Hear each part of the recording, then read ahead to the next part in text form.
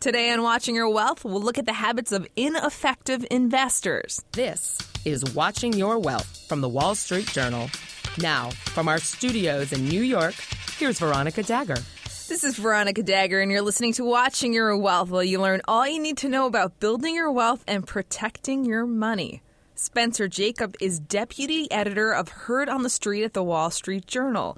He's also the author of the new book called Heads I Win, Tails I Win. It's great to have you on the podcast, Spencer. Thanks for having me. My pleasure. I love the title of the book. Tell us briefly, how did you get the idea for the book? Well, I mean, I've been doing this for a long time. I was an analyst for many years. I've been a financial journalist for 14 years since then. And in this job, and you probably experience the same thing, you're asked all the time, what do you think? What do you think I should buy? How does the market look? People at neighborhood barbecues and picnics. And, the advice, certainly in the last several years, since I've become a bit wiser about the market, is I have no idea what the market is going to do. I can't really tell you if you should buy Apple, if oil is going up or down. And no one on TV knows that either. But here's some good advice. And I think some people do take the advice, but a lot of people, I think their eyes glaze over and they just don't have the proper mindset, or the 2 or 3 minute speech that I give them really isn't proper. And I've seen lots of people do very, very poorly. Mm-hmm. And the fact is that most investors do poorly, and many don't realize how poorly they're doing. They keep putting money into a 401k and an IRA, and it seems like it's going up, but a lot of it is just their contributions. Their returns are actually abysmal. And so I wrote it for those people. It's really the kind of the speech that I'd like to give if they had some time to sit down. It's so nice to hear a financial expert say, I don't know, because I think there's a lot of people saying, I do know, and they don't know. So let's go right to some of these 7 habits of ineffective investors. Not sure if we'll get to all of them. Okay. But the first one you said is there's this temptation for people to get in on the new hot deal. So tell us why that's a mistake. Well, I'll combine 2 of them just to get through a little bit more quickly. Sure. But, one is to get in on that hot new deal, and the other is to buy what's fashionable. And there's nothing more fashionable than a hot new deal. Yeah. And, people tend to, there are thousands of stocks, many, many hundreds of exchange-traded funds that slice the market into any way you want. Yet you've got to buy Zynga, or you've got to buy whatever is just coming onto the market now, because surely that's going to be the next Microsoft or the next Apple or the next whatever. And mathematically, it's very impossible for something that's very hyped to become the next Microsoft and go up 10,000 times in value, because it would be the largest company on earth probably. But also, you can show that the hit rate on these things, if you buy them straight out of the gate, is actually very poor. You're actually, some will do well, but most will not do well. On average, they'll vastly underperform the market. And the same thing with things that are fashionable and also high-priced. A company that's very popular, a company that's very loved, that's very well-known, that many people own, that many people are talking about on TV, will tend to underperform. And I look through that in many different ways in the book and slice and dice it, but it generally is true, and it's a meaningful difference. That is important. And I think what you bring out is important, because I think the average investor like me often finds out about these hot ideas a little too late. You're not on the inside. So by the time you find out, even if you had a small chance of making that money, it's gone. So I think that's something for people to think about. Another lesson you have in this book is, or the ineffective habit, is combining your money with your morals. And I'm really interested about this one, because we hear so much about socially conscious investing for impact, all these sort of things. And so I want to hear your take on why this could be ineffective. Well, it's because it's not very effective, and there are studies that show for some selected period that socially conscious funds have done okay. But generally, those are not 2 things that you should combine. I'm not saying to be immoral or to do moral things with your money. I'm glad we're a very moral podcast. I hope everyone gives money to charity and does whatever. That's right. But, if you go out and you buy a cigarette manufacturer, or if you buy a company, perhaps you disapprove of contraception or whatever, something that's religiously or personally objectionable to you, you are not giving money to the people who do that. You are buying those shares from someone else in the market. Excellent point. And since those things are shunned, they tend to do a little bit better than the rest of the market. Hence, if you're paying someone a fee to go through and select things that are morally not objectionable to you, you're paying a fee for something that's likely to do a bit worse than the market, and avoiding things that might do quite well because they historically have done quite well, and many are in recession-proof businesses. Indeed. So another mistake is beware the reach for yield, and this is a tough one because a lot of our listeners may have had excess positions in cash, have been sitting on the sidelines because of the volatility. They desperately want yield, but we need to be careful in the way we go about.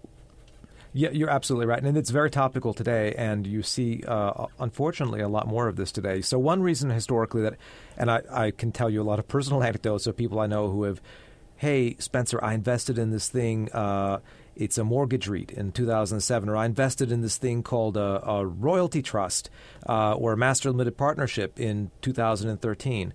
And some of those people lost 80%, in some cases 100% of their capital. So you're talking about conservative investors who thought that they were getting something for nothing. And today, as you said, it's very, very hard because there is so little yield to be had. And so you're taking a risk. You have to in order to get any income, you have to go out on the risk curve. And unfortunately, that's likely to backfire in many cases. You have to understand that there is no reward without risk, and things are packaged in a way to be appealing to people who want income, but you have to look at where that income is coming from, what the mechanics are, what can go wrong, and they're often missold to people, unfortunately. Indeed.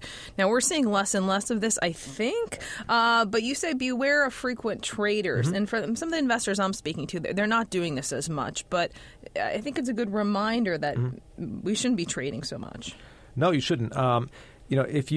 I like watching CNBC. I like watching Fast Money. I'm not a fast money trader myself and don't own stocks because of my job, but I find it very entertaining. But I find the commercials very interesting that are on during those shows where you have it's always a guy sitting in a room looking at he's in a beautiful house looking at a screen, few mouse clicks, and then he smiles, and you don't know what happened, easy. right? And he Right, just made a lot of money. You know that he made more money wish. than you made all week or all month. And the studies have shown that there's, even if you take out costs and taxes and things like that out of the equation, which can be considerable, if you just look at frequency of trading, how often people trade in retail brokerage accounts, there is a perfect inverse correlation with returns, meaning that so one famous study looked at 66,000 accounts, which is a very, very large study, anonymized, of course.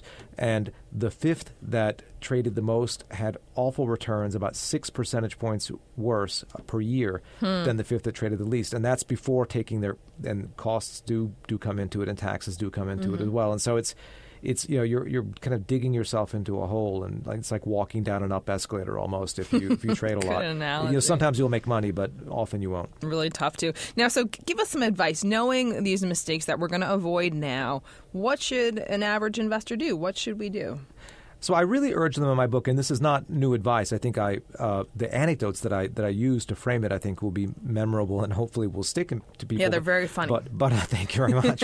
But you really should be cheap and lazy. That's the main thing that you should be. I mean, in the sense that you should try to, and I don't mean to be penny wise and pound foolish. Some people do need and would benefit from advisors, either robo-advisors or human advisors who they can call on the phone and talk to. But you should only pay as much as you need to, which is not to invest in funds with high fees. You should choose passive funds. You should touch them infrequently. You should especially not be tempted to touch them during very exuberant or very bad times. For example, in the aftermath of Brexit, that's not a day you should be running out and making a decision and reallocating your stocks.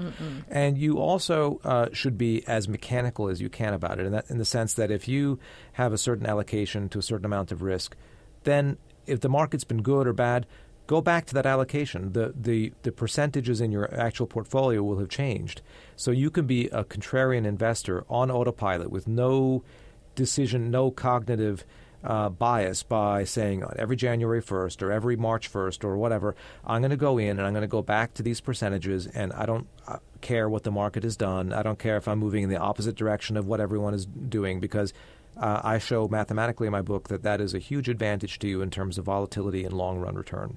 Great tips, Spencer. Spencer's the author of Heads I Win, Tails I Win. And Spencer, I would love for you to stick around and take our fun financial quiz. You willing to do that? Oh, sure, yeah. All right, you stick around too. Hi, this is Kevin Sintamong. This is Beth Kracklauer. Check us out on the Off Duty Podcast. We talk about food, Cocktails, all of the finer things in life. Check us out at WSJ.com/podcast. And become a subscriber on iTunes. WSJ Podcasts. Listen ambitiously. Now, back to the show. Now it's time for Spencer Jakab, author of Heads I Win, Tails I Win, to take our fun financial quiz. Spencer, you ready? I'm ready. All right. Best financial advice you ever heard? The best financial advice I ever heard, and there are a lot of variations on this, is if you buy a stock or buy an investment, what if the market were closed for 10 years and you just had to stick it in a drawer and then check in on it in 10 years? Would you buy it? I think that's what, before you purchase anything, you should think about things that way and frequently should hold things for 10 years or more. I love that. But you should be comfortable with it. So I think that is absolutely the best piece of investing advice I've heard. So interesting. Worst financial advice? The worst I heard, and so many people have told me this, and especially early in my career, I worked I was a top-rated analyst in an investment bank, and I worked with a lot of people who were paid a lot of money to tell very big institutions what to buy and sell. And people said, well, I would talk to X, before I did that. He knows what he's doing. And what I found is that was actually the worst possible thing you should do. I mean, you shouldn't be taking really anyone's buy or sell advice at all. But especially when you're speaking to someone who is the expert or one of the experts in something, I find that extreme levels of expertise actually, it's not only is it like a coin flip, it's a little bit worse than a coin flip. And sometimes there were times that there was a stock that I said, hey, I think this is a good company. I'm going to invest in this company. And then I spoke to them and said, no, don't do that. Or the reverse happened. And I think that you shouldn't be enamored of very fancy, highly paid experts' advice. I mean, it's absolutely a mistake. Good point. Fill in the blank. Money can buy. Money can buy flexibility. I think that's what I have learned. That money doesn't make you happy in and of itself, but money can lead to happiness because it gives you options in life. If you don't have to worry about the next month, or worry about material concerns, you're going to have a roof over your head for your family, then you can do things that make you happy. Yeah. And money can't buy. Money can't buy happiness, not by itself at least. It can buy, and people who go out and buy expensive things, the flashy sports car or whatever, that happiness lasts for a very short amount of time. I think, people are a little bit too obsessed with money. It's a funny thing for someone who just wrote a book about money to say, that. But people really are too obsessed with material things. I get it. If you won $1 million after tax, what would you do with it? Ooh, that'd be nice. I would still come to work tomorrow if I won that money today because I really like working here. I like doing what I do. And that's what flexibility gets you, right? I mean, I think most people in the world would quit their jobs, and I gave myself the flexibility that I doing what I like to do, and so I would come back and do this. I would save it. I would pay for my 3 sons' college educations and maybe some nice things, but mainly I would save it just to give myself that additional cushion. I'm not a big spender. I like it. This has been so much fun having you on the podcast. Thank you, Spencer. Thank you. And do you have a wealth management or personal finance question you'd like us to address? Email us at podcast@dowjones.com. This has been Watching Your Wealth, a production of the Wall Street Journal. I'm Veronica Dagger. For more information, check us out at WSJ.com/podcast. Thanks for listening. WSJ Podcasts. Listen ambitiously.